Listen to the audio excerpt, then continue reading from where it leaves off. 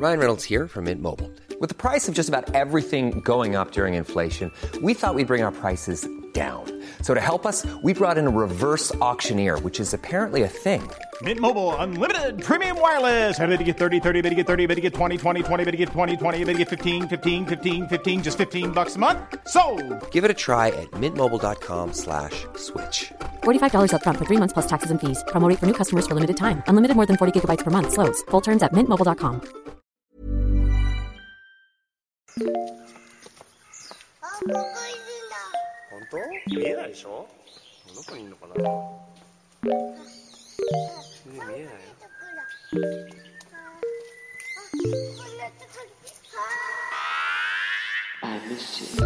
What's good, Internet? It's Monday, April 13th, and you're listening to Waypoint Radio, episode 306. I'm your host, Austin Walker, and I'm joined by Rob Zachney.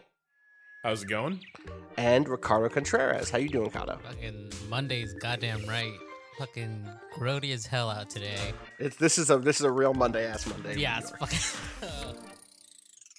I keep having this thought whenever it rains that is wrong. Every time it rains now, I'm like, oh, good, this will finally get us out of a lockdown.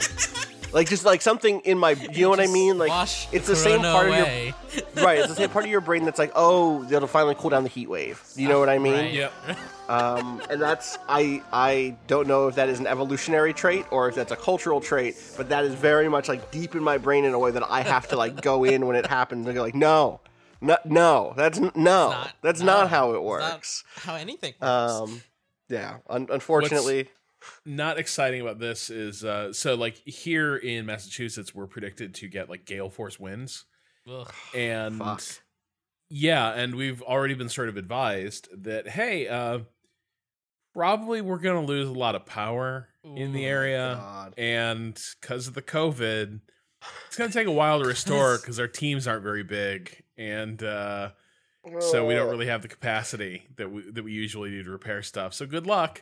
And I'm sitting here like, boy, I sure hope all the food I've stored up for this doesn't go off during the course of a long power outage. Jesus Christ. Good luck. That's. I mean, we're moving towards hurricane season. It's kind of anxiety inducing to think about in a larger scale. But yeah, regular Earth shit is going to continue happening. Yes, like, right. It could Right. already have been a bad year. Like that. Yeah. That's the thing, right? Anyway, let's talk about some stuff that isn't so earth-shatteringly bad. Video games. Y'all still okay playing? now? What are you up to? I think they're okay now. I think They're video all games they're all right. They're all right. I have gotten deeper into online turnip trading. Yeah. That's a thing I'm doing in a way Great. that's so last week I talked about the systems by which people are like going. Okay, so turnips in Animal Crossing show up every Sunday. Set this up already once. They show up, you buy them at a price, you hope to flip them. Originally, that's just you do that in your own town, right? Hey, you buy them at 80, turns out one day, maybe Thursday, it's 160. You doubled your profit. You doubled your money on turnips. Perfect. Love it. Now, because of being able to go online, you go, oh, hey, well, maybe someone in my friend group has really good turnips. Everyone check in with your turnip price today. Mm-hmm. Now, because of sites like turnip.exchange and discords filled with thousands of people, there are all sorts of new emerging economies around what the turnip situation is, and practices around that. So like one thing that happens a lot is someone will be like, hey, I have 600 bells per turnip. You can come through, but I want, rust parts, Nook Mile tickets, which has become the new secondary currency, NMTs, second primary secondary currency, but what were they with the Apple earbuds were in TF2 back in the day? The Mac earbuds. So you got from the Mac OS. earbuds. Yeah. Yes, from I sold TF2. way too early. On Me those too. shits. Me too. Oh no, I didn't. I held them. I sold mine for like $42 or something like that.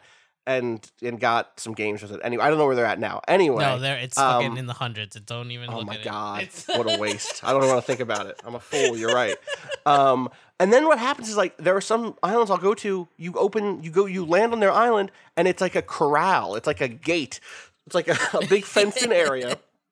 And a single exit point where there's like a stool, and the person who runs the island sits on the stool and is like, "All right, drop your payment." Wow. Then you drop the payment. They get off the stool. They pick up the payment. You sit on the stool, and then you can rotate your way out of the corral, right? And then you can go do it. Have you seen this more than once? Yeah, this is now an established method of stuff. And then other times I you used get people Turnip who are just Exchange this Saturday.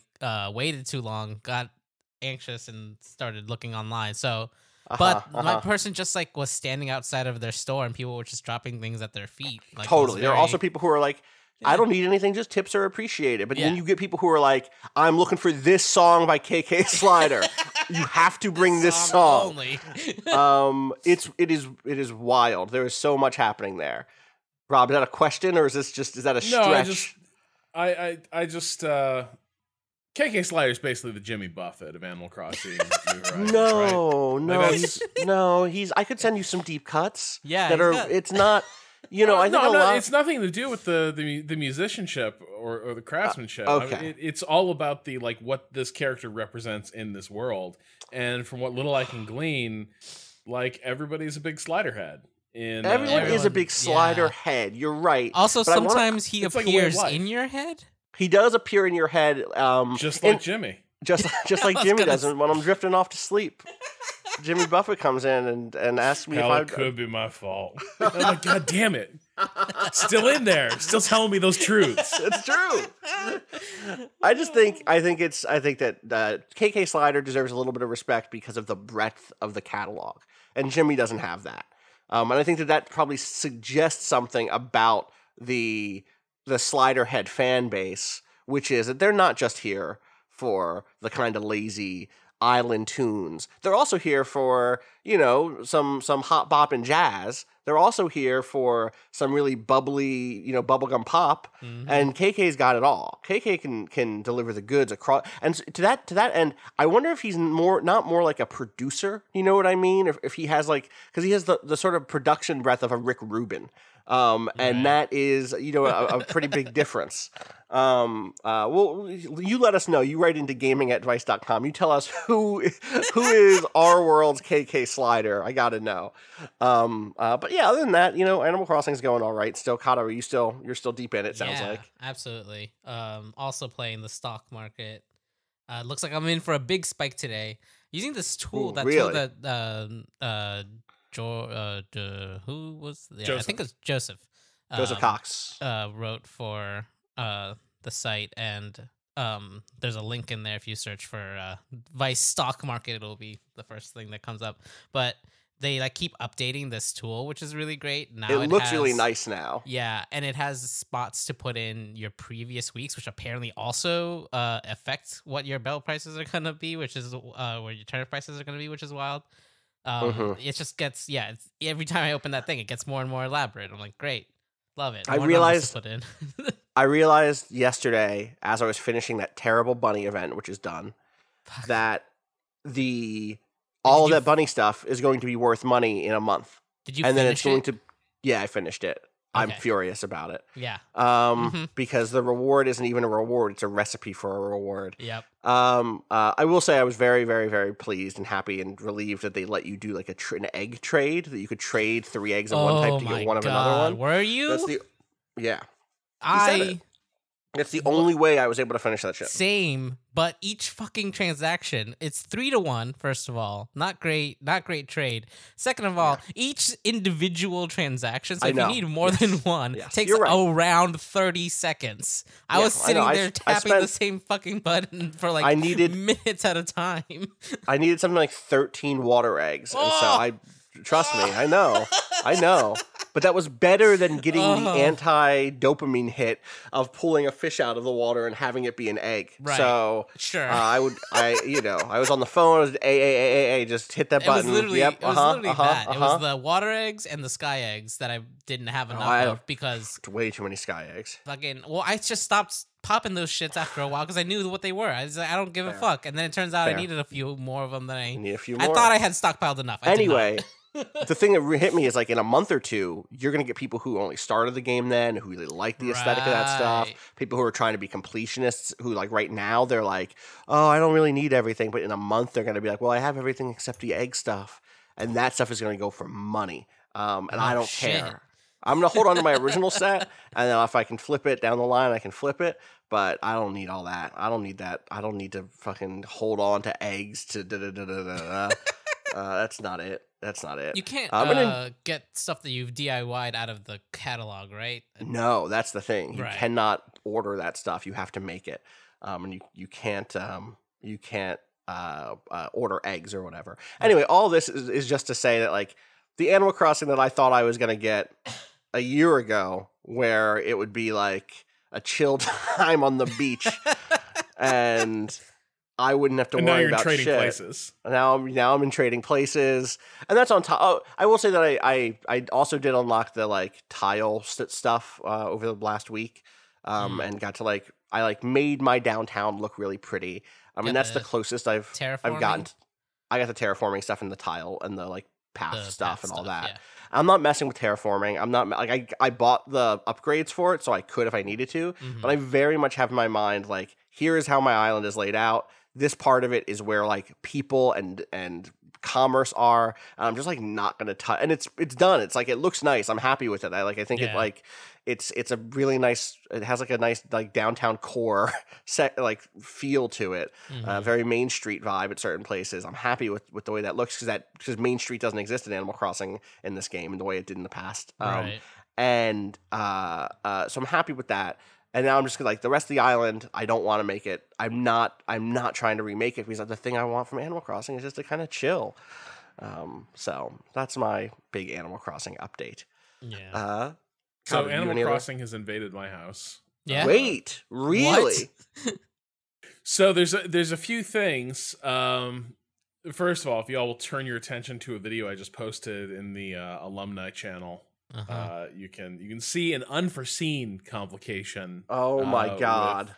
With Animal Crossing, like it is a video that goes from cute to somewhat alarming over the course of its run.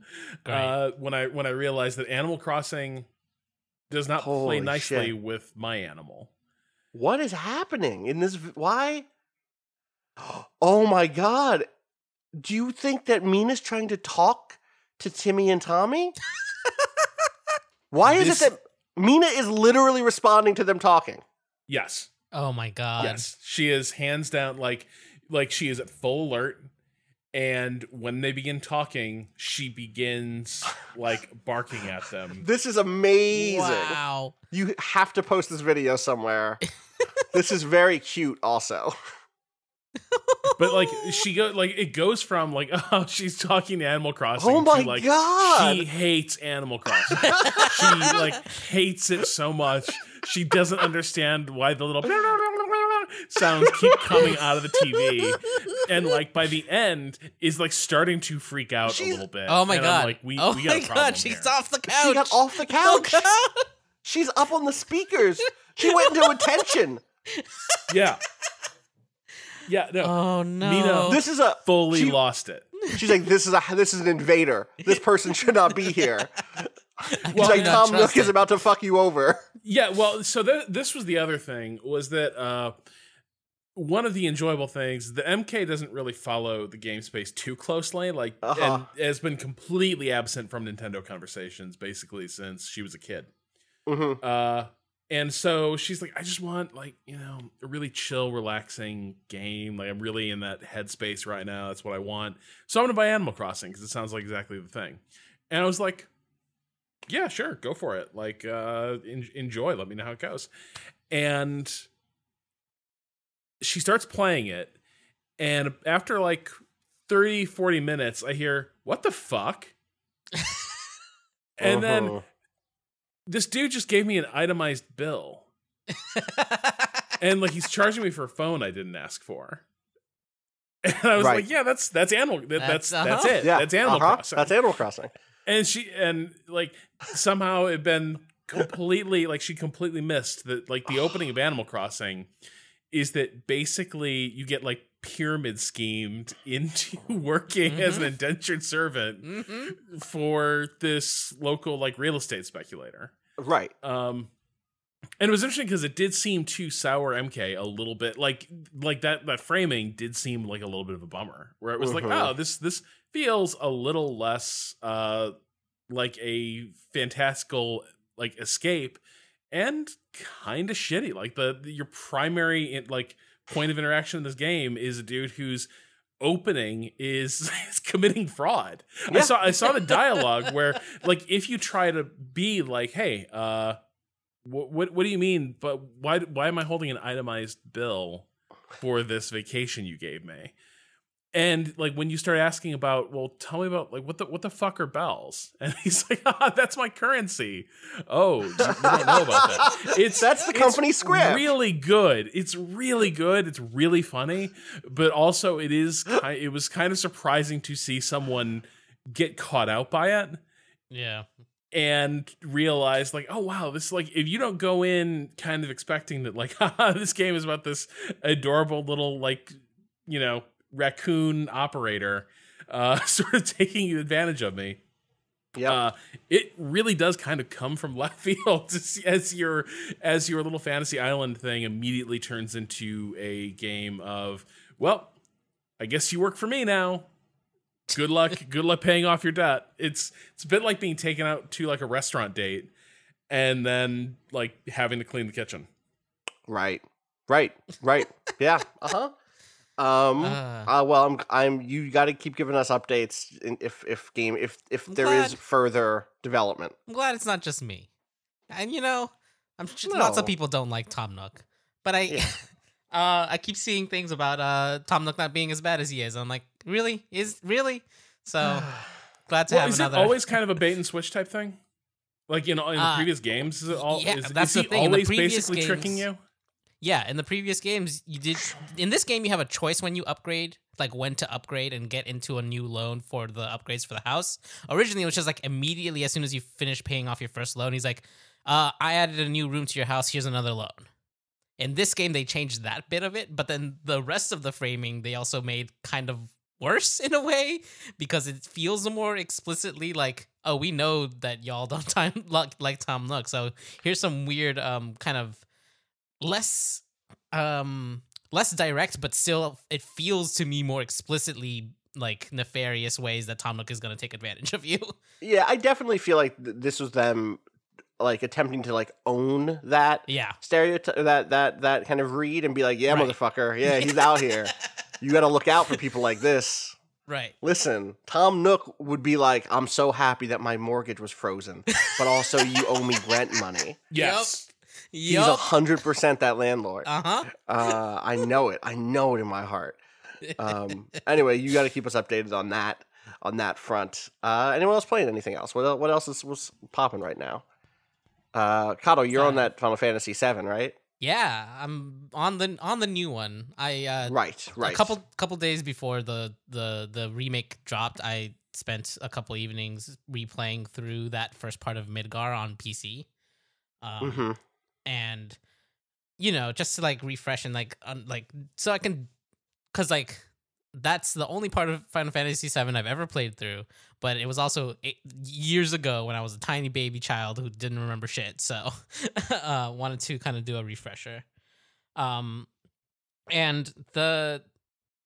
it's really kind of a much more stark in my mind now how different, because there's kind of like you can kind of categorize the differences in the remake in two different ways. There's like filler stuff that is like we're expanding this area that went by pretty quickly in the original because we have HD graphics and we want to make it feel like a larger space, etc., etc. So like here's some filler stuff, but it doesn't add anything narratively necessarily. I'm thinking of like the laser section that's in the demo, right? Yeah. Things like that. And then there's a second part where it's like here's completely new narrative and context that we didn't get in Final Fantasy VII, of like a full section that you get to hang out with Avalanche more this time around and things like that.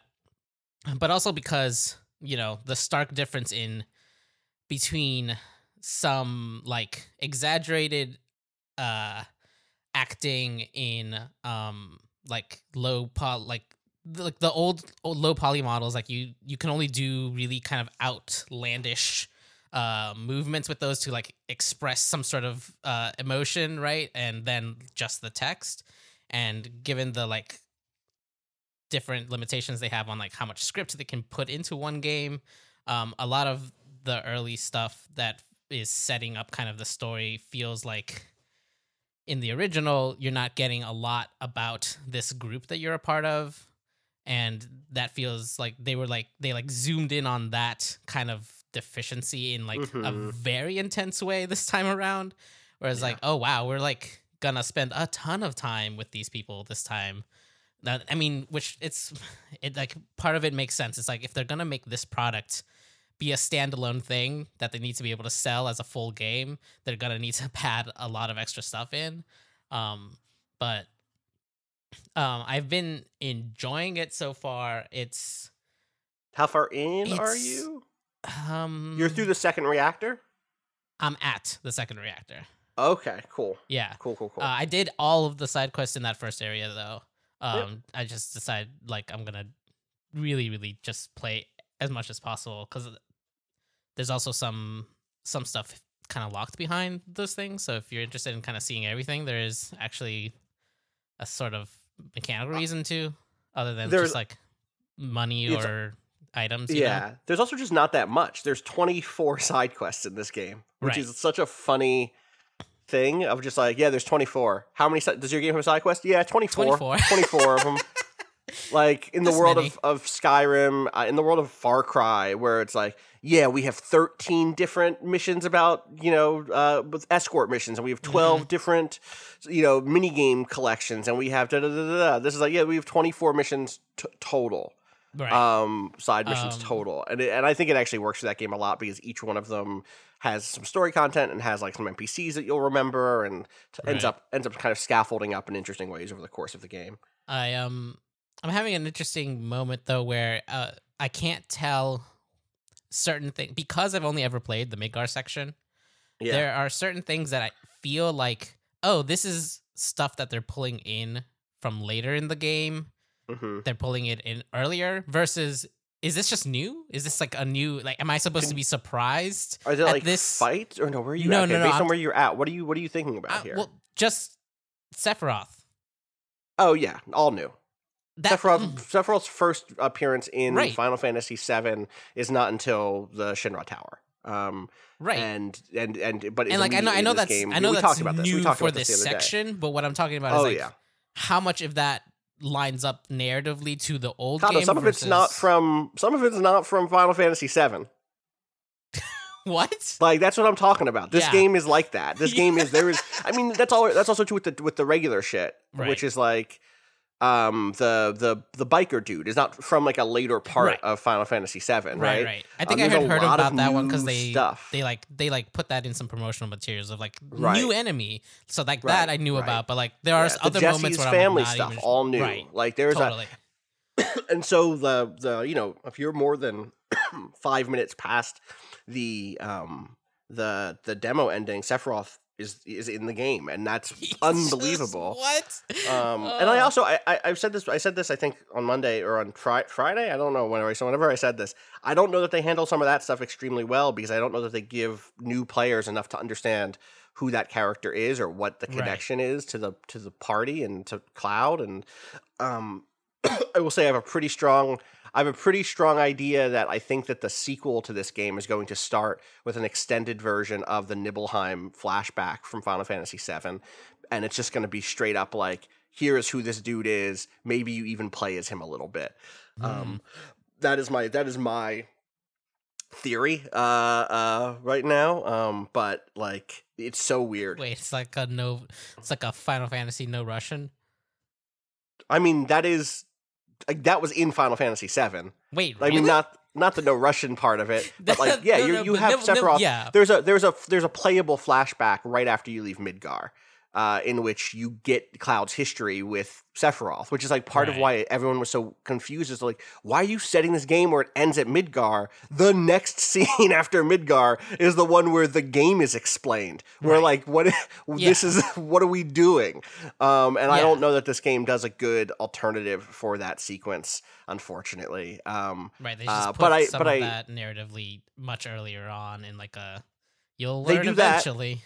They do that in a way where it's like you'll learn eventually, and then that eventually is in the next game. Right. What I will say is, based on where you're at, you're about to get to where the combat really started clicking for me and started pushing me in a way that I really enjoyed. I was gonna say, like, I've been enjoying the combat all right so far, and I just felt like fights were over, at least with a lot of the normal and like kind of like mini bosses were over too quickly for me to really engage with a lot of the like gather ATB with this specific ability and then use the other ability that I now like leveled up or whatever. Like there's a lot of things that feel like they take a little bit more time to do than the current mini bosses like give you time to like really engage with.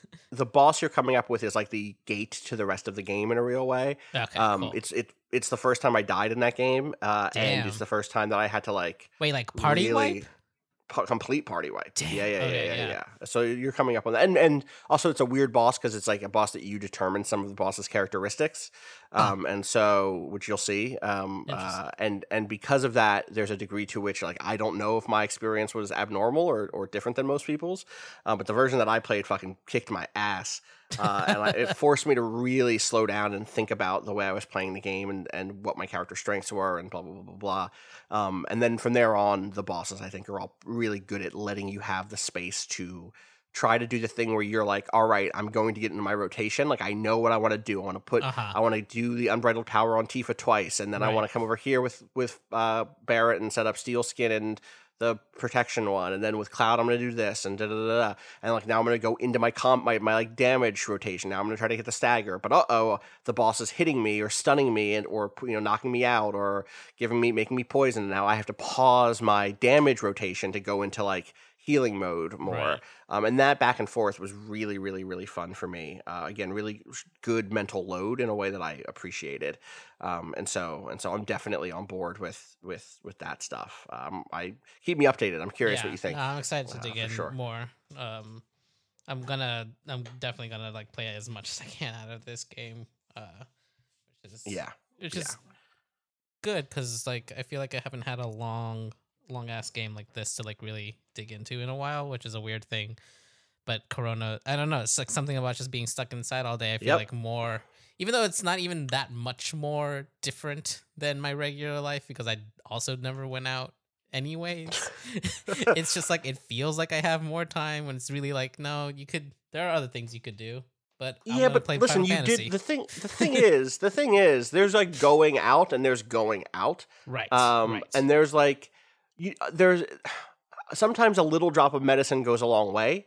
I think that's one of the things that has called into question is like, it turns out that like saying hi to someone in the office for 30 seconds, like, oh, how was your weekend? Oh, absolutely.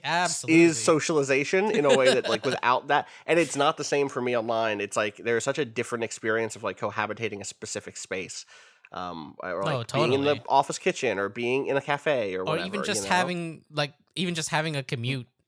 Right. Like, yes. Having to walk outside a certain amount of time to get somewhere every single day means you always see the outside, where like I definitely went like 5 days without stepping foot out of this apartment. Yeah. Even if, an hour a day outside of your apartment is still an infinite more amount of time than you're spending now. Go ahead, Rob. Well, so we were doing the like complete shut-in thing for a bit there until Mina went on P strike. Which was so we bought one of those like turf pads that you're like because our building has 2 elevators and something like 150 units, so that's not great. That's not great math if we're trying to avoid contagions. Yeah. So we sort of did the thing where we were like, okay, we're just gonna completely pull up the drawbridge. We've got we've got a litter box and we've got a little turf pad for the dog. The dog just got so pissed off at that she started, like, she internalized what we were asking her to do and then was like, fuck you. You're going to take me out. Oh, you're not going to take me out? Then guess what? The entire downstairs is my bathroom now. All the downstairs. Every carpet is my bathroom. Mm-hmm. And we were like, she would go over to the place, she would reject it. She'd be like, no, this is disgusting. I don't use this. And walk over to like the carpet and go to the bathroom. Cat. Yeah. And so we had to, we are now forced to get up at like 4:30 every day and run that dog outside before traffic in the building picks up and there's like people using the elevators. So at like 5 a.m. every morning, I'm taking this dog for the walk. She's very happy, by the way. Like, it's the highlight of her day. But it's probably the only thing keeping a reasonable sense of normality going for me is this, like, every day I go out and I play act living in a normal city, right? Like, that's how it feels, is taking the dog for a walk. Oh, all the businesses are closed, but of course they would be. It's 5 a.m. And it's a weird sort of I don't know. It allows a sort of weird patina of things being the same, and I'm kind of glad for it. On the other hand, I kind of wish this dog wasn't holding me hostage every morning. I would take that excuse though. That's a good excuse to both be outside and also to like just add a little extra routine to the day. Yeah. I wouldn't want the 4:30 a.m. version of it. I'll say if I had a dog, I would like the 9 p.m. version of it is what I said. That's, you know what? My heart is right. That is what I would prefer. Then I was going to say 9 a.m. No, 9 p.m. No. Well, I think the evening equivalent of the 5 a.m. walk is like the 11 p.m. walk, really, yeah, right? I do like that. That's kind of where, that's where you'd be me. Going. Yeah, I'm just inverted on that. But you're right, because it's like everything is dead outside. Everything feels, like you're not going to bump into anybody. No one else in the building is leaving. I'm not going to, exactly. Which is relaxing. It's like, yeah, I'm the only person out here. I'm not doing any calculations of like, okay, is this person going to go right or left? Yep. On this path. None of that. It's finally like, okay. I can listen to my podcasts and really let them absorb me. Yeah, I can walk any direction I want on this pedestrian walkway. Fuck you. That's choice. That's American freedom right there. God. Sorry, I was thinking about bad internet takes. We can't go down this road again. Oh, no. Did I miss one? No, it's fine. It's fine. I hope everyone is having a good time online. We should take a quick break and we come back. I know both of y'all have still been going down the rabbit hole with Control, so we can get a Control update and then maybe take some questions and then maybe we're out. We'll see where it goes. So be right back.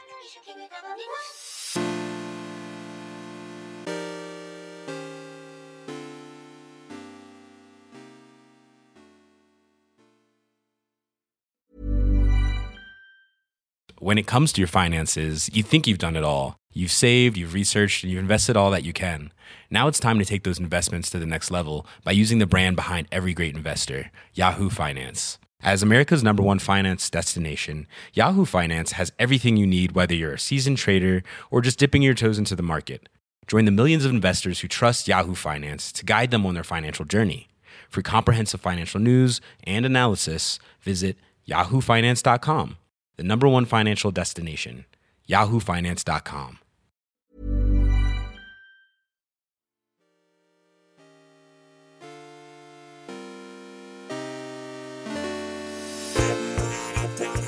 All right, we are back with more from Waypoint Radio. Rob, I think did you tell me today, am I misremembering this, that you said you're finally getting into the DLC for Control? Yeah, and let me tell you, playing straight from the main game into the DLC does not show that DLC in the best light. Oh, no. Kata, did you finish it? No, I haven't. Okay. So you're both speaking as people who've played it a little bit. Rob, go ahead. Sorry.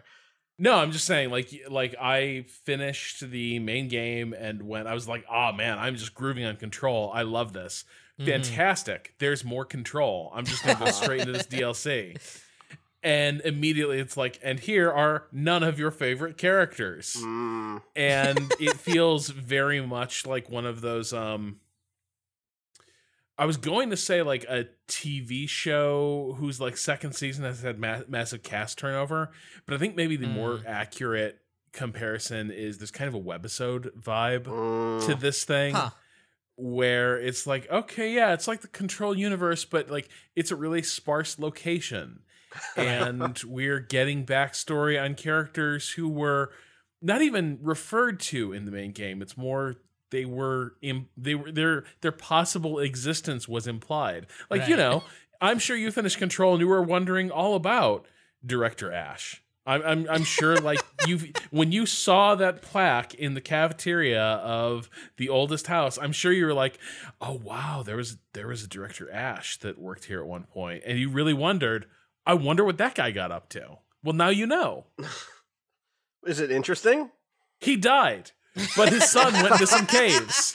Oh. Okay. Caves are cool, I guess. Are they, Kato? I think I like caves. So like this is, I can see, because I'm thinking back to the ending of Control, there's still like a lot of main character stuff that gets left hanging, but I had been removed enough that I was just like I was like fine with diving back into that world, even if it wasn't about kind of that main plot anymore. But I could see going straight from one into the other, being like, why are we doing this? Right. But yeah, how far in did you get? Did you get to the new power choice at least? No. So I'm only in like the first hour of it. Gotcha. And I don't mean to be too harsh. Like, it is more Control. I do love me some more Control. Right. But I think it is tough because Control is such a tonally diverse work in some ways, where like it has its bits of like real satire, right? And it also has its moments of kind of like tragic heroism, when you start to realize that Director Trench turned out to be the weakest link in this chain, right? Like, one of the things that's revealed is that everything that's gone wrong may have more to do with who Zachariah Trench was than any of the various dangers he foresaw, right? Because all his hotline calls are very like, the director always has to be 5 steps ahead. And it turns out, of course, that it was a physician heal thyself moment. But you finish the game and it juggles all that pretty well, and controls a game that you can always sort of take a break from the main plot and go do goofy side quest stuff. Want to go get mistreated by a professor in the basement of the oldest house? Of course you do. Who doesn't want to go live the life of a grad student, but with automatic weapons fire and killer mold? But you can, like, that experience is in there. And when you go to the DLC, it's like, okay, we're basically like, it kind of feels like, okay, we're giving you a tunnel, and the tunnel's going to tell a story. It's very much like if Control is a full amusement park, this is very much a single ride. It's an experiential ride, but it is a ride.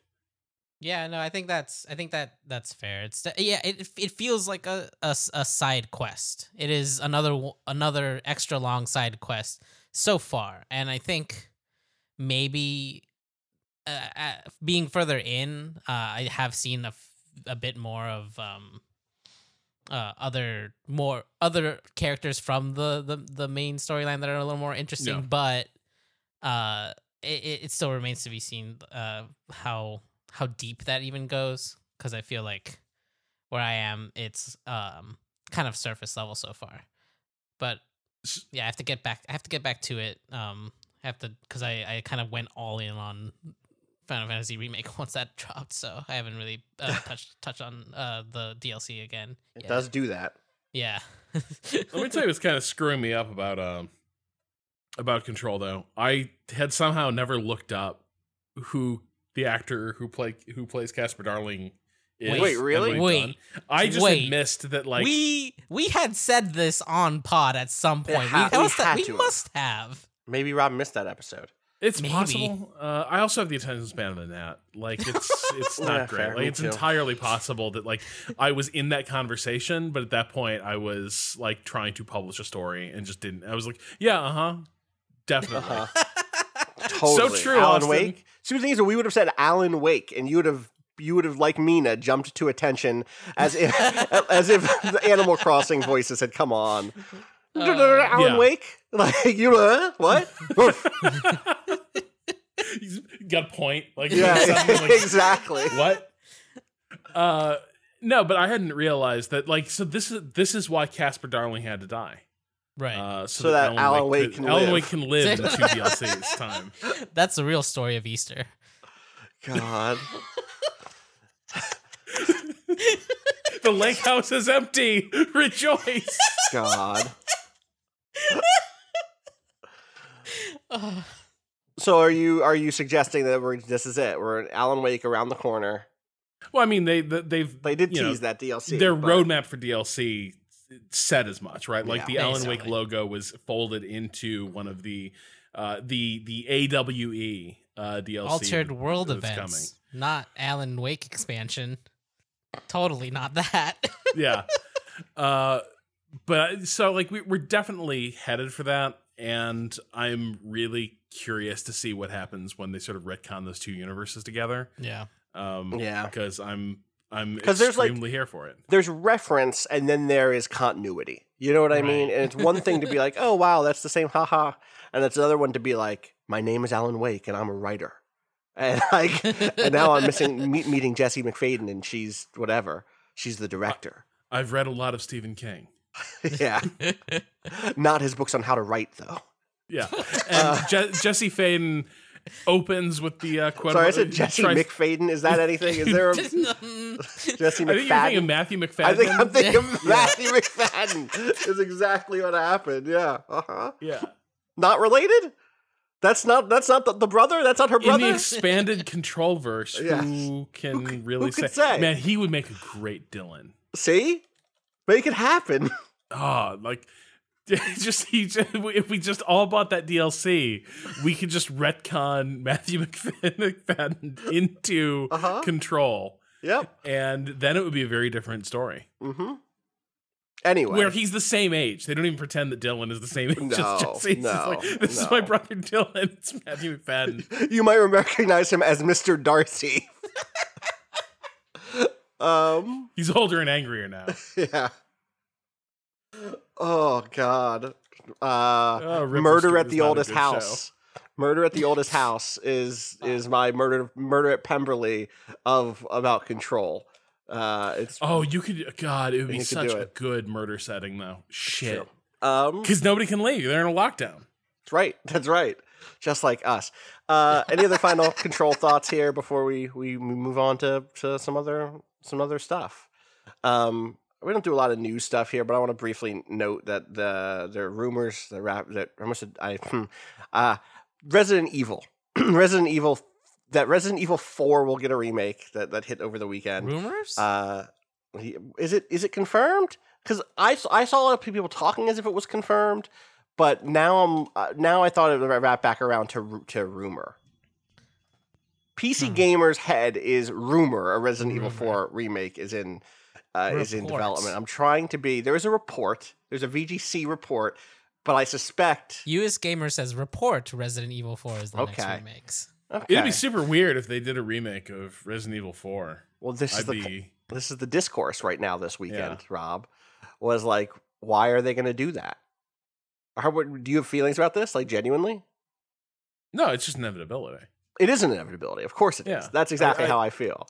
Yeah, I mean, I don't have feelings about it. It is like, I guess my question is, what is the current state of compatibility for that? Like, is this a game that is hard to access? No. Yeah, so that's you know what it is. This is where you start to get into. You know what? It's a game that's hard to sell. It's a game hard to sell to people that only bought it 16 years ago and haven't bought it again since. But if they saw the word Resident Evil 4 on an advertisement on a TV station and it said new, all new, like, and it looked cool, and there were some new cutscenes. Those motherfuckers like. Game?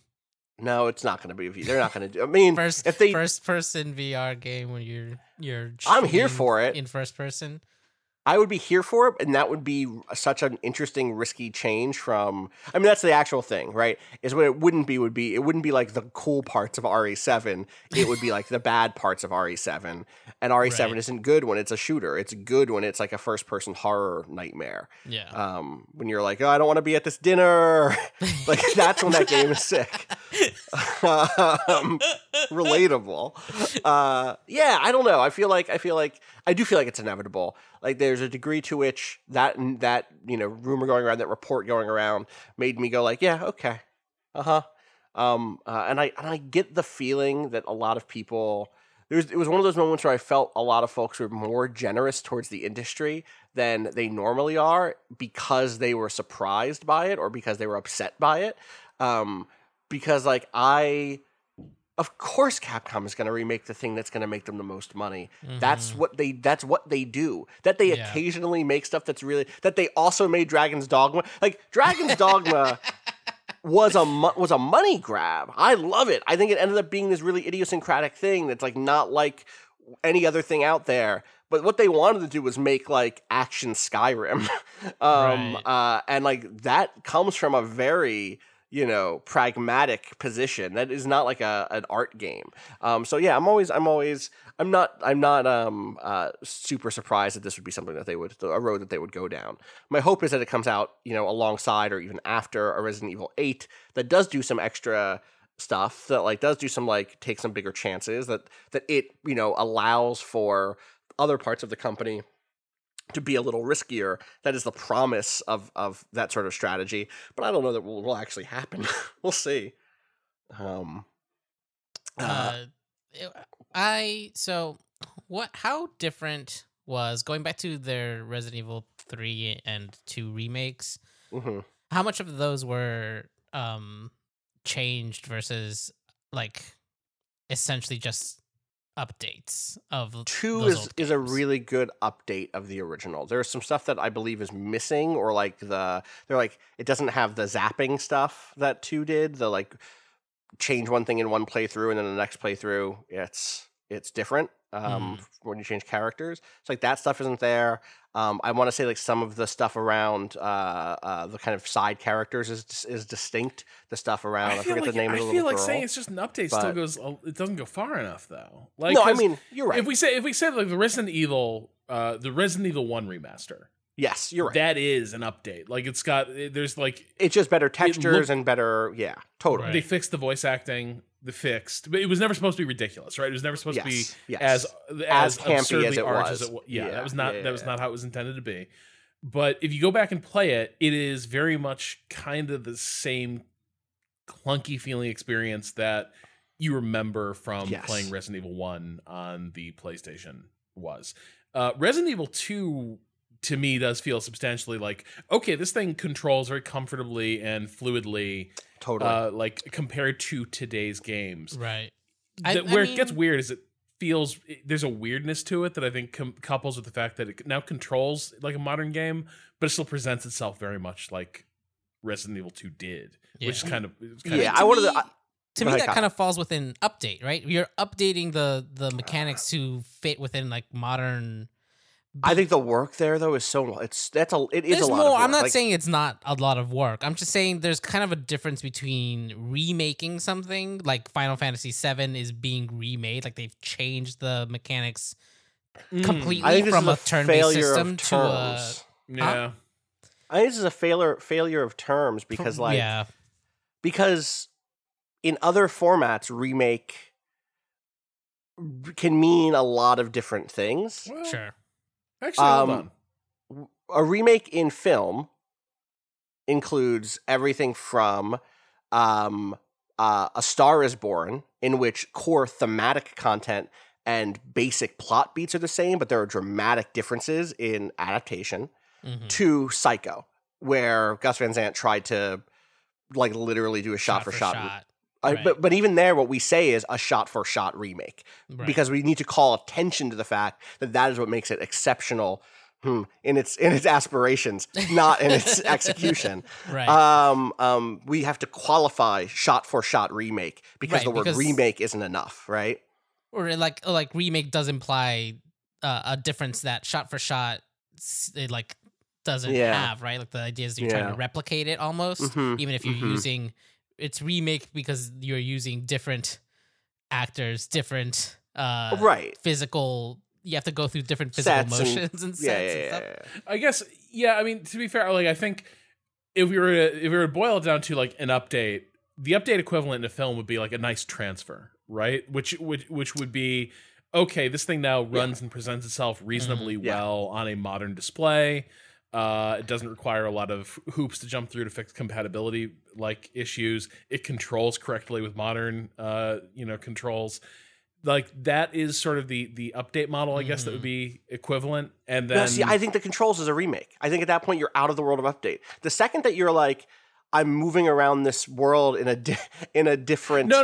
I more means like there are some games that like mouse coordinates get like. I see. You're like literally bugs are fixed, and to run on a high def display means the mouse doesn't work right, and blah blah. I got you. Yeah. But basic interface and interaction. No, but the minute it's like now it's a twin stick shooter, right? And like the minute it's like we're going to mark on the map the rooms that you've totally cleared. That has gone beyond. We've updated this game. Yeah.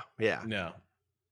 So I think RE2 is definitely 100%. That stuff is so fundamentally different about the way that game is played. Though I guess here's examples of stuff that's on the line. A lot of the Final Fantasy re-releases, the ports, Final Fantasy 7 re-release, 12 definitely does this. Has a mode where you can just double the speed or quadruple the speed of play so that you can just like burn through stuff. The Final Fantasy 7 port that is on PS4 lets you set it, I believe this is true on the PS4 version, set it so that your limit break gauge is always full. Just 100% of the time. So that you can just, like, I'm not here to play, I'm just here to fucking get the story. I'm not here to engage with materia. I'm not here, like, let me just, like, go off.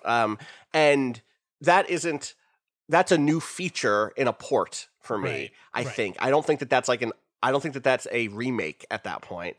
But I do think that like the set of things that goes into RE2, where it is the same plot by point by point Maybe by that's point what it stuff. is, though. Then it's closer to a shot for shot remake, but it's updated I to promise. New. It's like if you take the way Mr. X moves in Resident Evil 2, the most recent one is so distinct from the limited encounters you have with him in the original Resident Evil.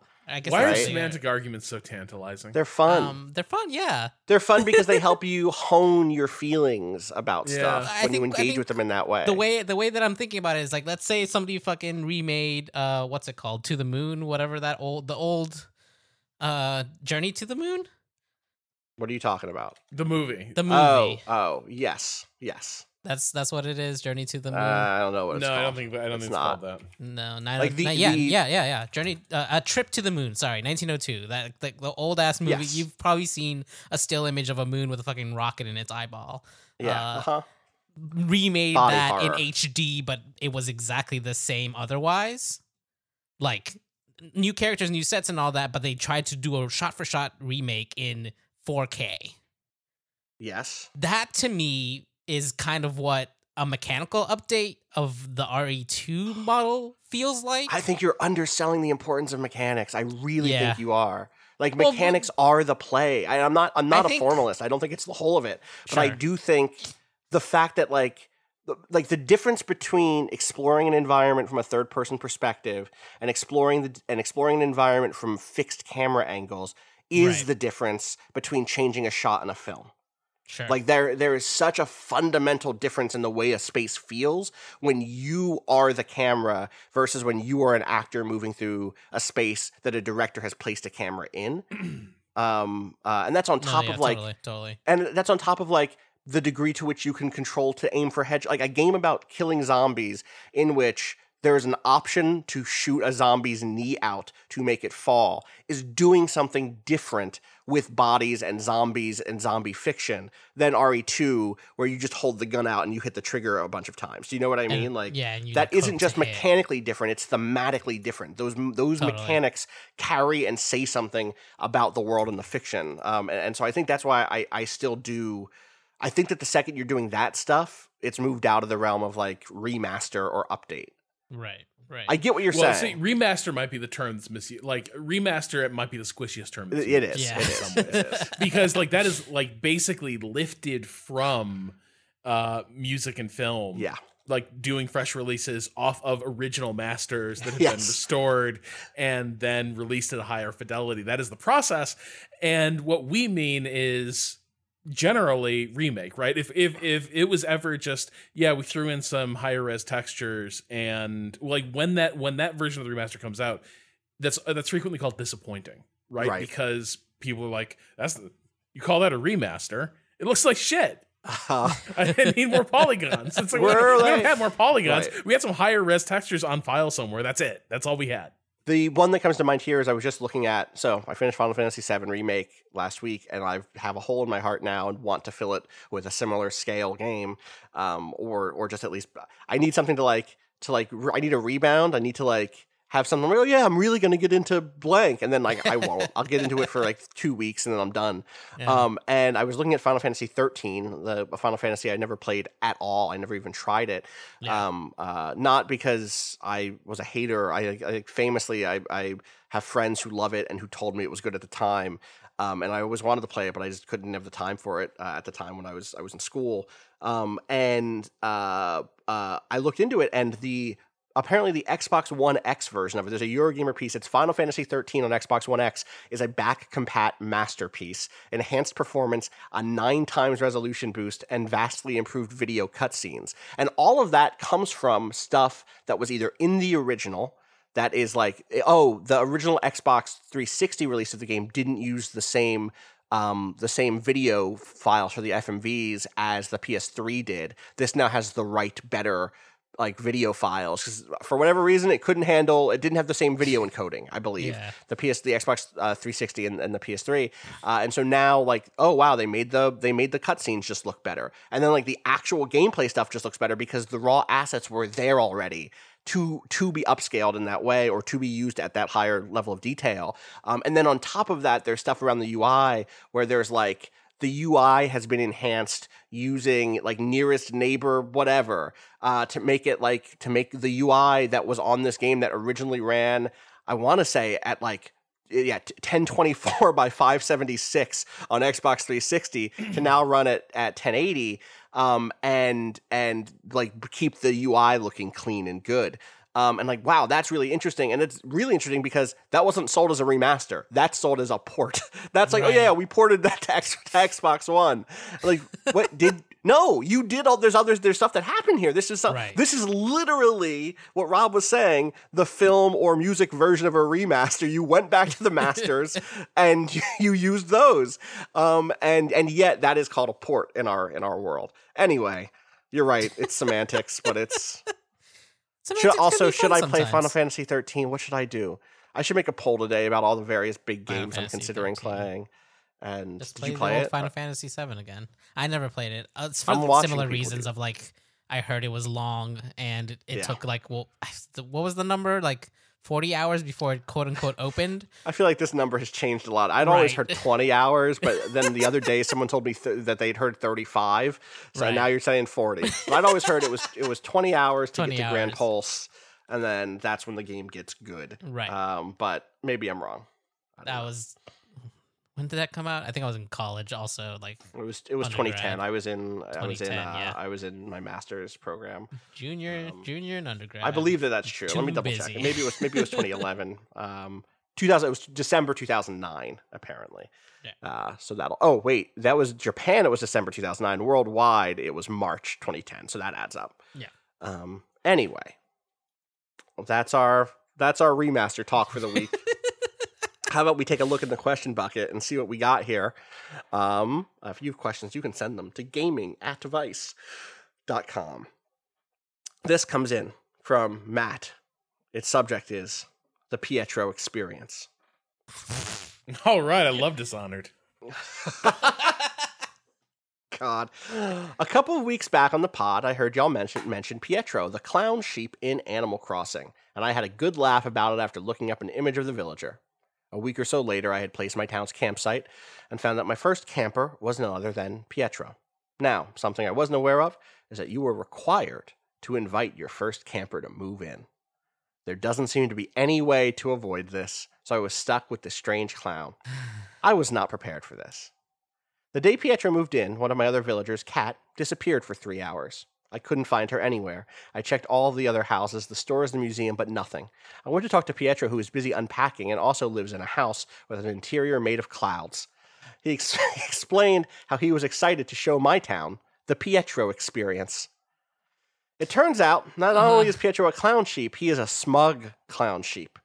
The next day, I returned to find his home unpacked. It contained 2 crescent moon chairs, 2 rocking horses, 2 spinning wheels, and a jukebox. No bed. I'm not sure I want to know what he does at night. This wasn't the end of it, though. In the run-up to the big concert, there's a big concert, we talked about this. In the run-up to the big concert, he mentioned that he had heard that I was working on a secret project and hoped I was producing a low-budget, yet artistically groundbreaking feature film.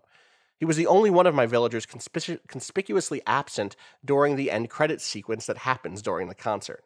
He also pretty regularly mistranslates Italian phrases to me and has the catchphrase, honk honk. Apropos of nothing, he once told me that the nice thing about magic was that it doesn't have to make sense.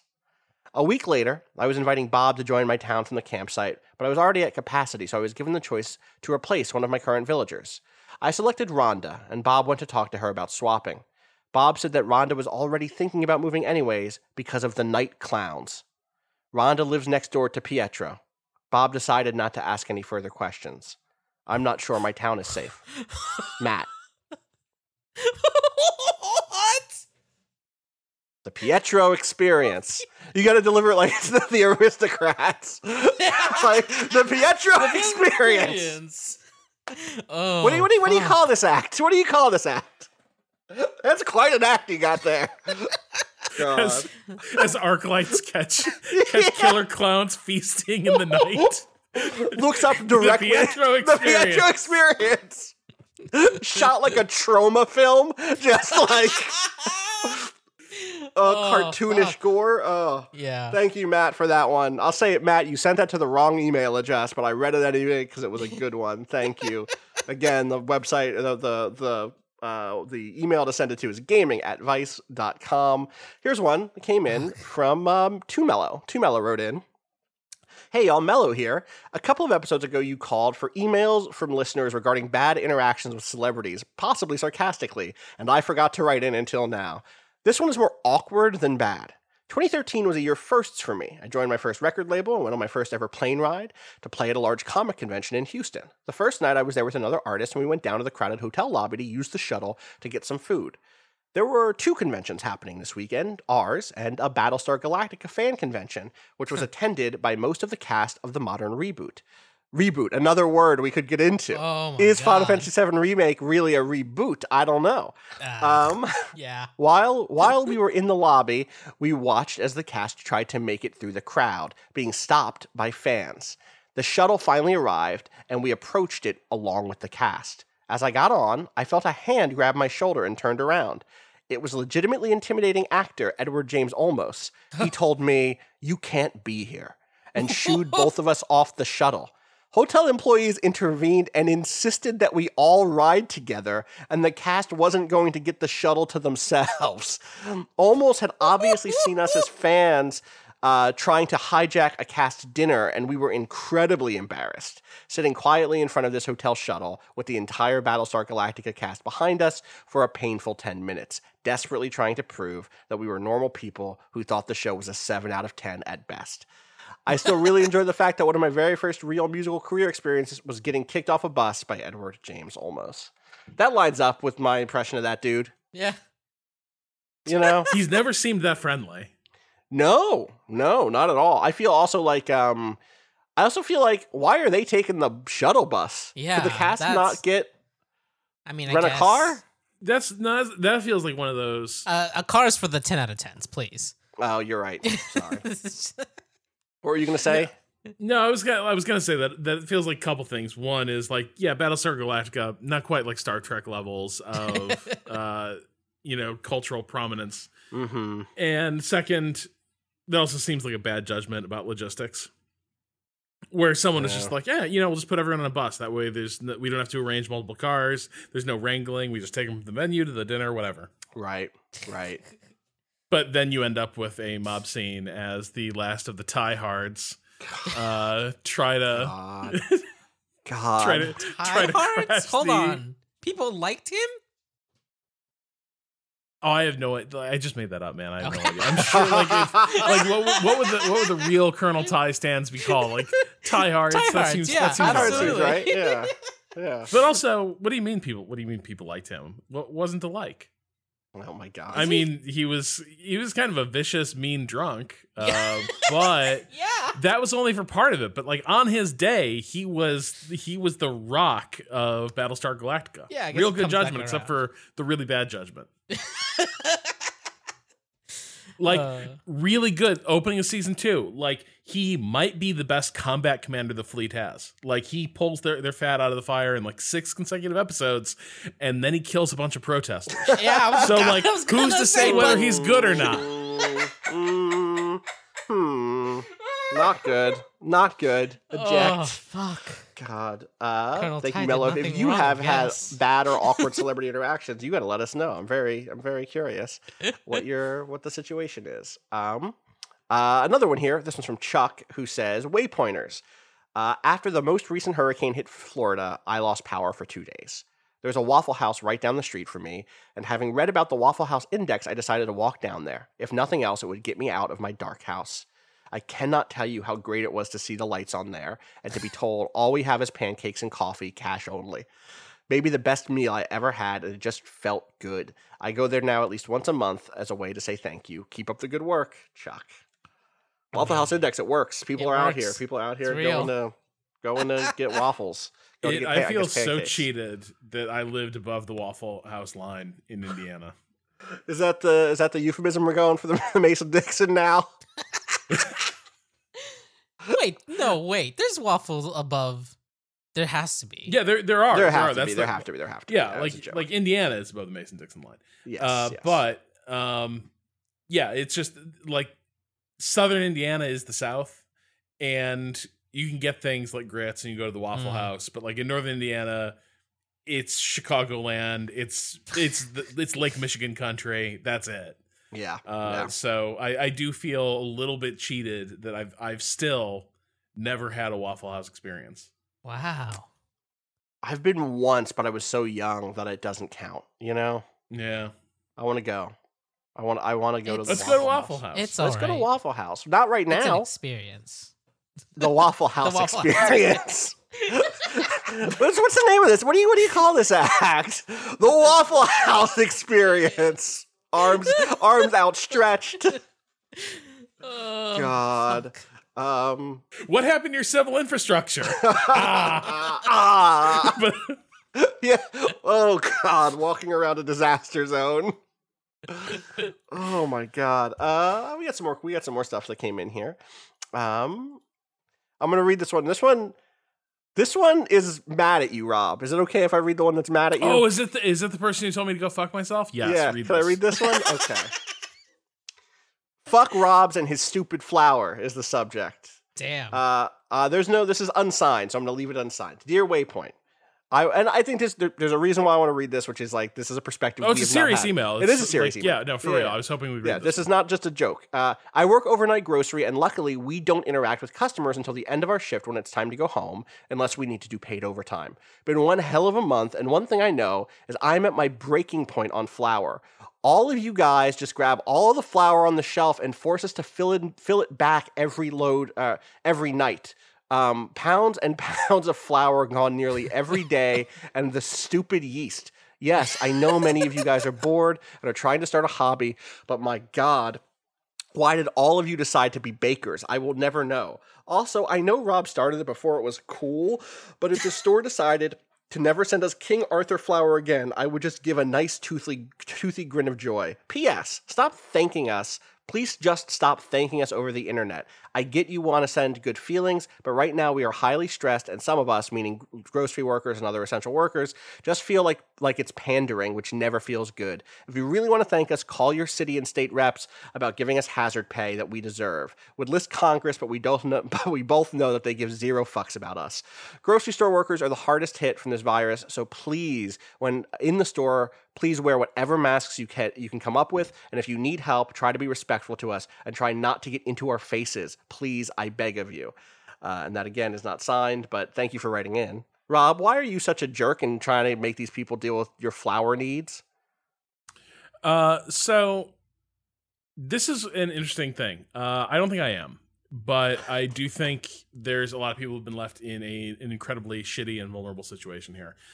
My suspicion about why I buy flour is because I can stretch pantry goods really far. Like a loaf of bread is not a very efficient, like from a pantry size, like it's not a very efficient thing, right? Like a loaf of bread, it'll keep better in the fridge, but fridge space is at a premium too, right? Whereas a bag of flour is like, God, that's like 3 or 4 loaves of bread in there. The freezer's also full, man. There's no room. Like, yeah, like I got a narrow little side by side. Like everything, like every like cubic inch of space has counted throughout this. And like for what it's worth, I think since February 4th, I tallied this up yesterday when I got this email. Since February 4th, I have had 5 grocery runs, like starting that day. So because of the stuff that I've tended to lay in, which is like pantry supplies and flour and shit, I've been able to not interact with stores that much. I haven't had to, I have not been a shopper. I haven't been hitting up the inventory that much, which has helped me stretch supplies and sort of keep myself out of circulation. But I do also feel like I know what I'm doing. Like I baked. I did a fair amount of baking before all this started. I definitely do feel like there has been a move for people who they're not necessarily bored. I think everyone is doing the same calculation. And I think there's a lot of people who are sort of swinging for the fences and stocking up as if they're preparing for a multi-month siege that they're going to bake their way out of it, which is also not going to work that well because eventually you get pretty sick of bread too when you start dying from lack of vegetables and meat. But I think a lot of it is about an element of psychological security and there's a utilitarian argument for laying in these supplies. Beyond that, though, I do totally understand how exasperating it has to be dealing with the sudden throughput on these supplies, right? Like these are things where you probably didn't have the entire shelf being cleared out multiple times a day. Right. And the last store run I went on, everything was gone. Like it was down to a couple bags of the store brand flour, but it really was like, it really had been completely picked over, right? It was just empty store shelves. And I think it's very easy to forget that there is a tremendous amount of labor that goes into putting stuff on a store shelf, right? There's there's overnight shift. There's an entire like logistical chain that delivers that stuff to you that's full of people who didn't sign up for the amount of work they're doing right now. And certainly not under these circumstances. And also this is a system that was not designed to even accommodate this level of demand. So I totally understand the frustration. I think a lot of folks probably are overbuying some of these supplies but it's tough to even judge that because how much of this is people overbuying versus stores just aren't set up for this. Right. They are not set up to accommodate demand of shelf stable goods like this. Mm-hmm. Yeah, totally. Well, thank you to the anonymous grocery worker for writing in and sharing. Should we talk about the element of this though that what do we make of?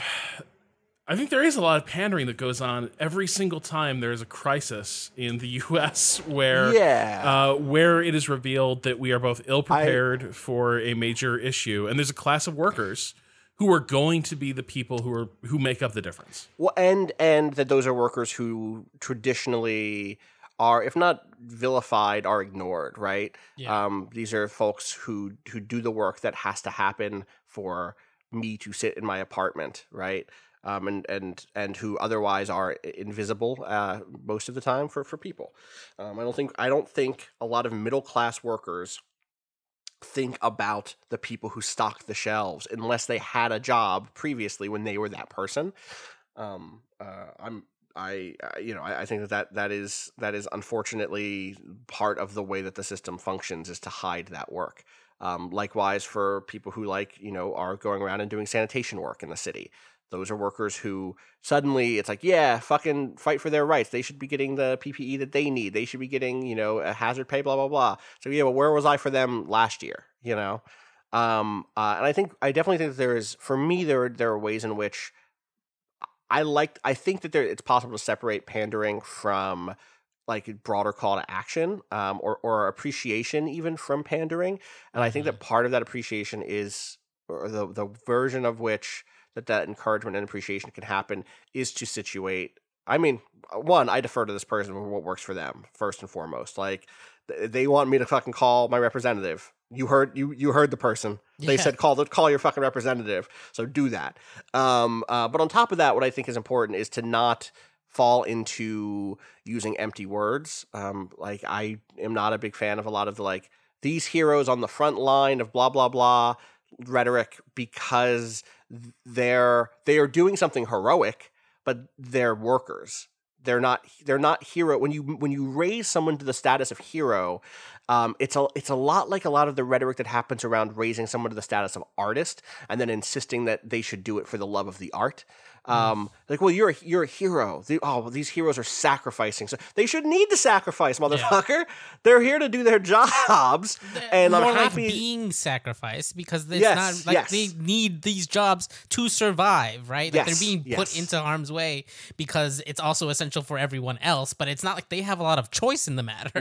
No, it's not like they're like, you know what, I'm gonna volunteer today to go work at the grocery store and stock shelves. It's like, no, like if I don't do this, I'm going to not make rent this month. So I'm going to go do this. This is the thing that I have to go do. And I think that when you do start using certain terms like that, there's a degree to which you wash your hands of the cost and the outcome, because you say, yeah, they're noble sacrifice. Like, fuck off. So that stuff I think that is what I make of it, Rob. Yeah, I'm there as well. Like, I think there's a lot of invisible coercion in our system. Like a lot of times we use the language of market to obscure what is often coercive extraction of labor.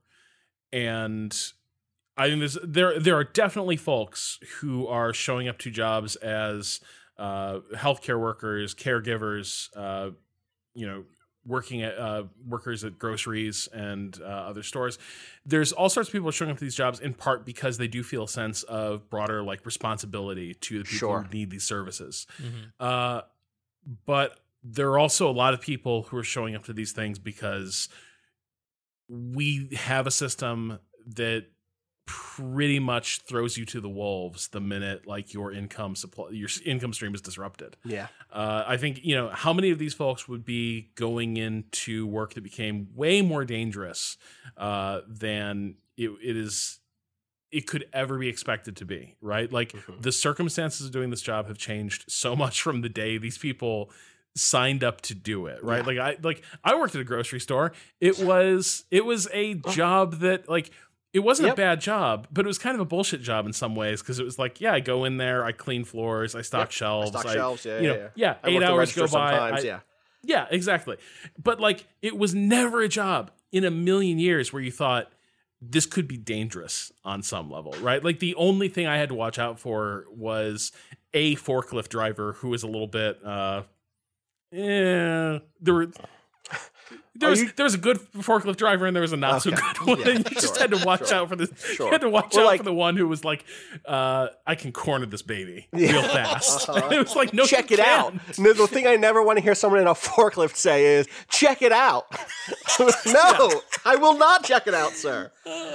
But so these jobs are so much more dangerous than they were ever intended to be. Yes. And then certainly than what the pay and benefits look like for the doing them.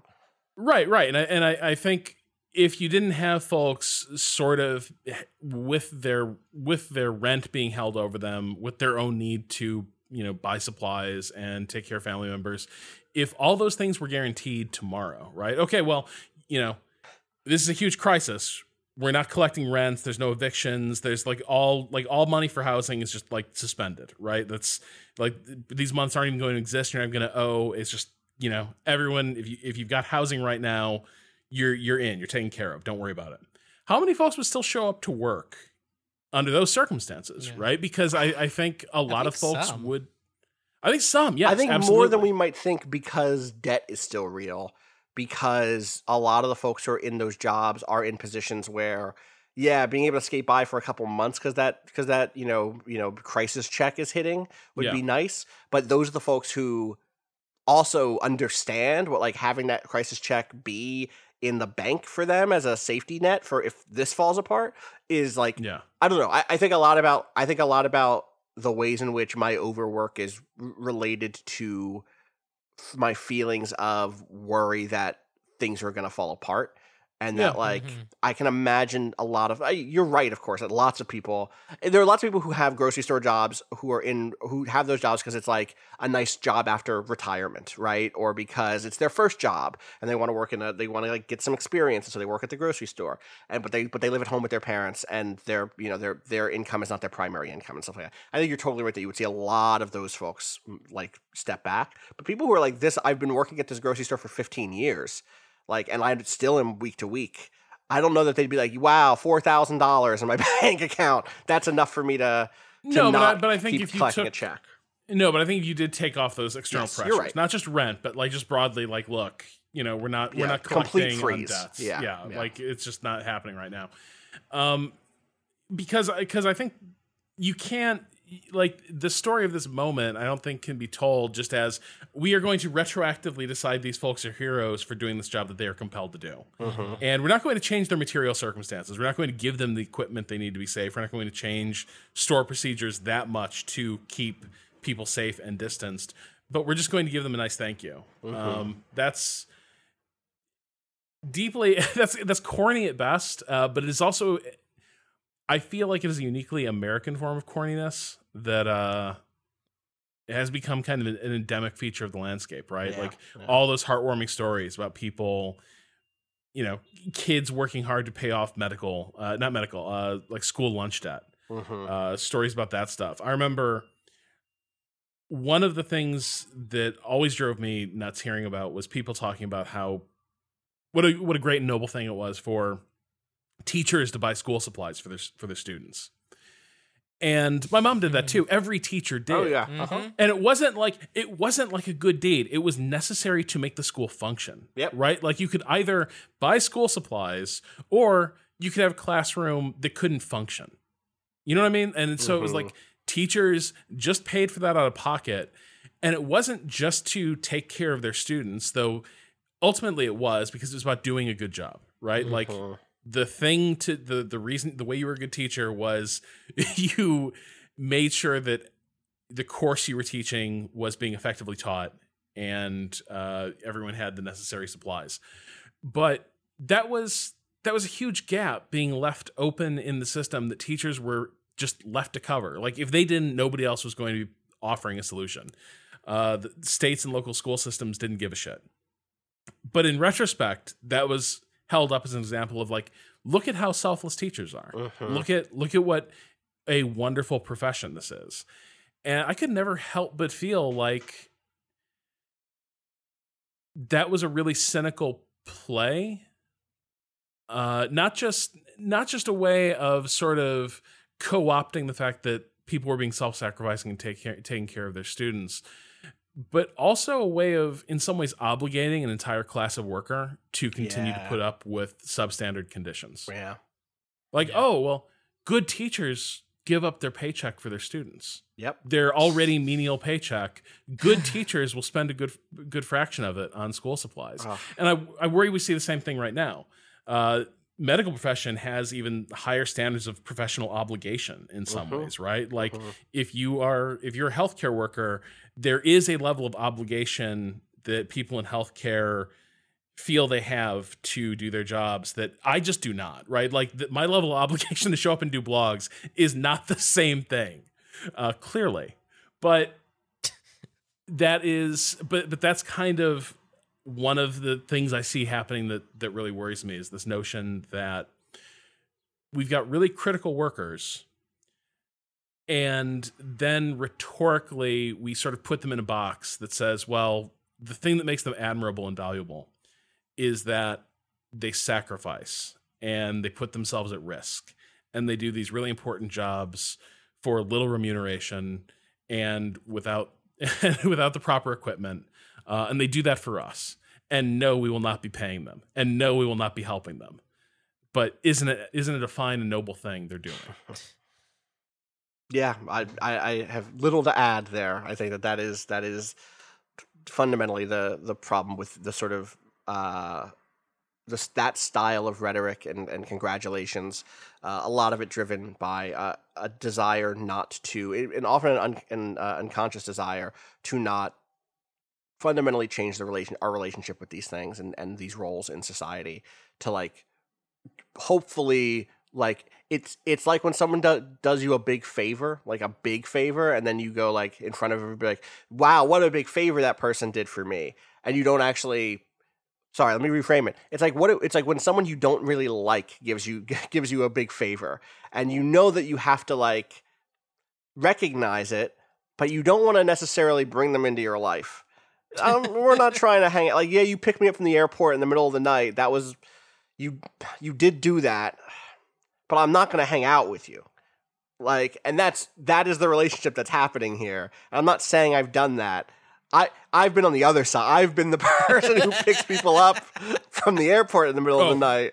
I once drove someone 6 hours to an airport that I hated. That I hated because I was like, if I don't do this, they're gonna know how much I hate. You're both on both sides of this experience. Yeah, totally.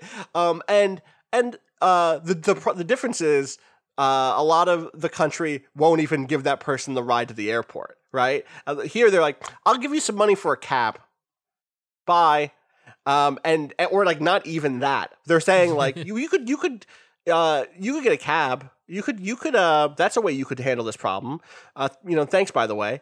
And that is so much easier to do than to have like a real reckoning with folks who are doing jobs like this and jobs that would be essential in other conditions. Like that's the thing is like what this puts into relief is these particular roles as being the essential ones in this style of lockdown. But other crises may have, precipitated the realization that even other roles that right now we think of as not people who are working from home now or people who are not in retail outlets or whatever it is, in forward-facing storefronts, would also be folks whose roles are important.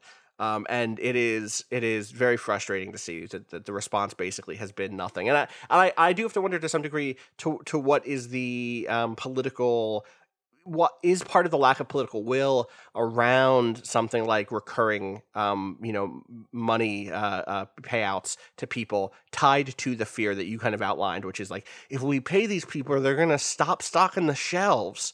And whether or not that's true or not, is that part of what is happening in the kind of mind of Beltway, politicians?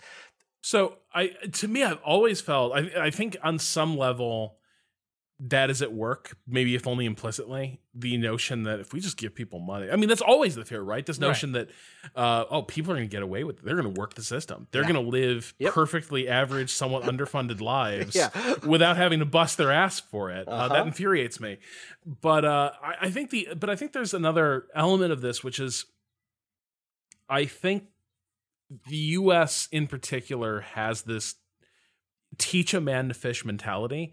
And the part where we teach a man to fish is business, right? That's it. Like this notion that if you just give people money, you've just given them money, but you're going to spend it. That doesn't help them. But if you give a business money and the business hires them, then the business will continue to hire more people, and that gives money to lots of people, and it becomes an engine of creating income for folks. And they will maintain that fiction till hell freezes over, right? Like, it doesn't matter how much money you have to inject into that company to maintain the fiction, the company is still viable. They would rather do that than just say, you know what, this company can fold. Like Boeing being a perfect example, right? Like Boeing fucked up terribly. Had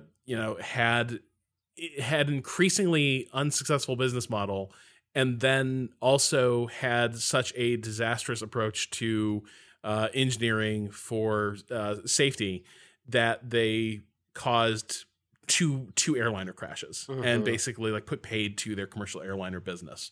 There is no reason you have to save that company. Like you can maybe argue it's useful to have, from some sort of nationalist perspective, like it's useful to be able to domestically produce aircraft. I can hear that argument, but it doesn't necessarily mean it's got to be Boeing. It doesn't necessarily mean it's got to be that group of corporate executives. But the thing that never comes up for discussion is this notion of, well, the company could go away and we could just pay the workers. Right. Like we could just take the same amount of money it would take to save that company. We just pay the workers and pay them decently for a pretty lengthy period of time while they figure out, like, you know, what their next steps are or something. But that is never up for discussion, because what we always have to do is figure out a way to, my God, American workers are suffering. We have to rush money to businesses so they can help the workers. That is the framework. And I think on some level there is an element of, yeah, we don't want to pay workers because then they won't work for us. That I think that is explicitly why welfare was tied to work requirements. Yeah. 100%. That I think is where it is explicit. Yep. That is a way to subsidize cheap labor. We do it in two major ways. We create work requirements for welfare, or we have large undocumented workforces. Those are the two ways we subsidize cheap labor in this country. And in both cases, we vilify the sources of that cheap labor. And obfuscate the ways in which the rich and wealthy, or and powerful, like, are happy to utilize those sources to actually increase their own wealth, right? Or it's rarely to increase their own wealth in leaps and bounds, and often to ensure the sort of like base level of wealth from which they can comfortably then go to the market to actually play in the space where wealth creation, by which I mean wealth appropriation, happens in large scale, where we're talking about billions of dollars and hundreds of millions of dollars, and not just like the fucking shitty neighborhood like rich dude. Like, those folks are almost using that cheap labor as a safety valve or as a safety net, so that they can stop paying attention to that part of the business. They can stop saying, well, how do I make this business make money? And they go, well, the answer is I just don't pay anybody anything, and then can spend the money that they have accumulated in order to make plays on the market to basically start playing with that same amount of money that should have gone to other workers in other companies in order to make money off of that, right? Like, it is gross and deeply frustrating. So, I mean, I hope that we come out of this with at least, you know, as the writer suggested, at least on state level, we get some decent minimum wage changes. But I also do, like, you know, we're like, you see a lot of stories like this running on Motherboard right now. There are also a lot of grocery stores and a lot of gig workers and a lot of people involved in various points of like logistical infrastructure that are starting to realize we are absolutely being exploited and screwed here. And that's been the status quo for a while, but now it has actually scary real world ramifications. And my hope is that this sort of nascent labor movement we see in these spaces, I really hope it starts to take some roots and achieve some wins, because there really has never been these corrupt models have never been more dependent on the people they're exploiting. Yeah. All right. On that note, I think we should wrap up. Thank you all for listening. I can think of no other way to better take us out on this one. As always, if you have questions, send them to gaming@vice.com. You can find me on Twitter at Austin_Walker. Where can people find you, Kato? At A_Kato_appears. Rob.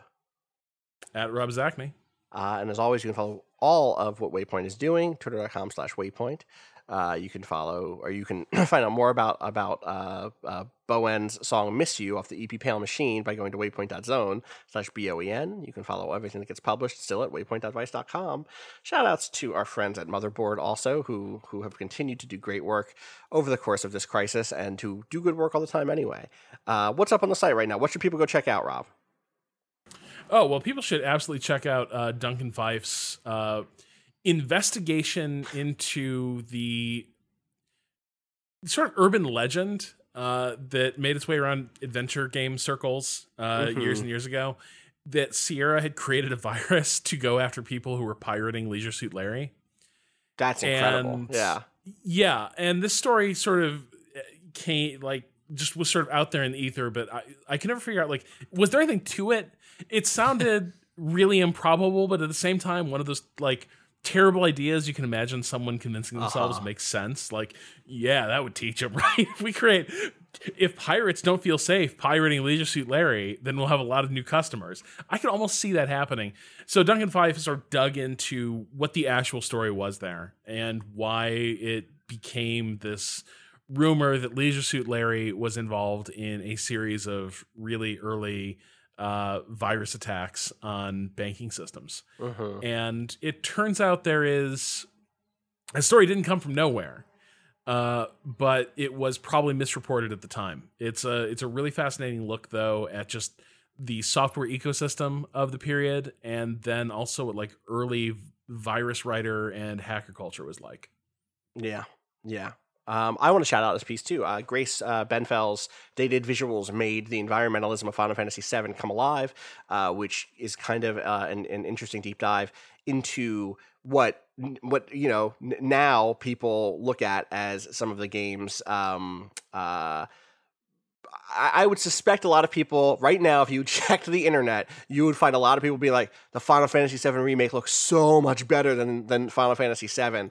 And Grace's piece here not only pushes against that sort of technological progression narrative, but actually digs into why the pre-rendered backgrounds of the original play a special role in exploring some of the game's environmentalist themes. It's definitely worth reading. So shout outs to both Grace and to Duncan Fife and to everyone who is continuing to put out good stuff right now when I have lots of time to read good stuff. All right, that's going to do it for us. I've already done all the other stuff. I've already done all the other normal stuff I have to do. Yeah. So that's going to do it. That's for real going to do it. I cannot wait. I'm going to take a nap today. I'm real. Oh, nice. This is nap weather as far as I'm concerned, and I have a clear day. I'm going to take advantage of it. I hope everyone has a good week. We'll be back on Friday with more from Waypoint Radio. As always, fuck capitalism. Go home. Peace.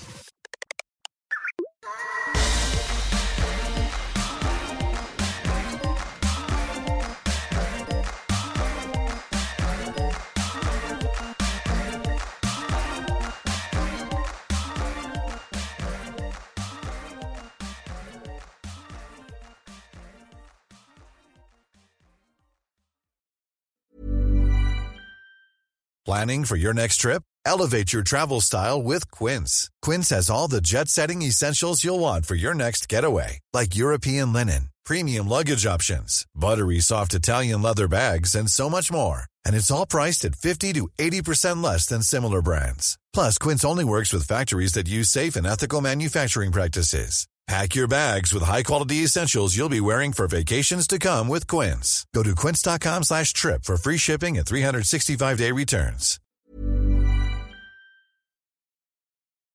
Take a nap. Take a fucking nap. You ever have a year so bad? You just gotta take a fucking nap. All right. Check out this video of the Thunderbirds honoring healthcare workers in Las Vegas. Is that real? What? It's real. Oh, fucking Christ. So good. I love this country. I love to flex military muscle to prove that we have thank that. Thank you, healthcare workers. I'm going to do a low altitude flyover. Wow. Yeah. We can bust some fucking windows on a hotel. Oh, man. Time.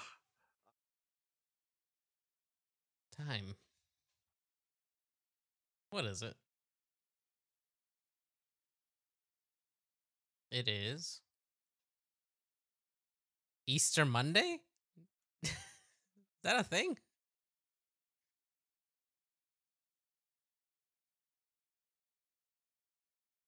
Is that it? It's just because it's the Monday after Easter?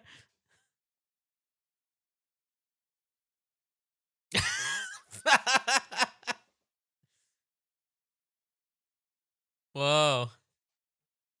Damn.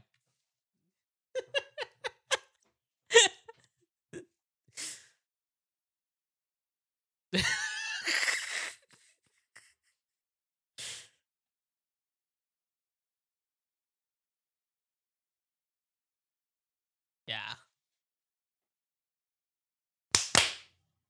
My main recording is going. I forgot to get my own personal backup, but now it's going just in case. Okay. All right.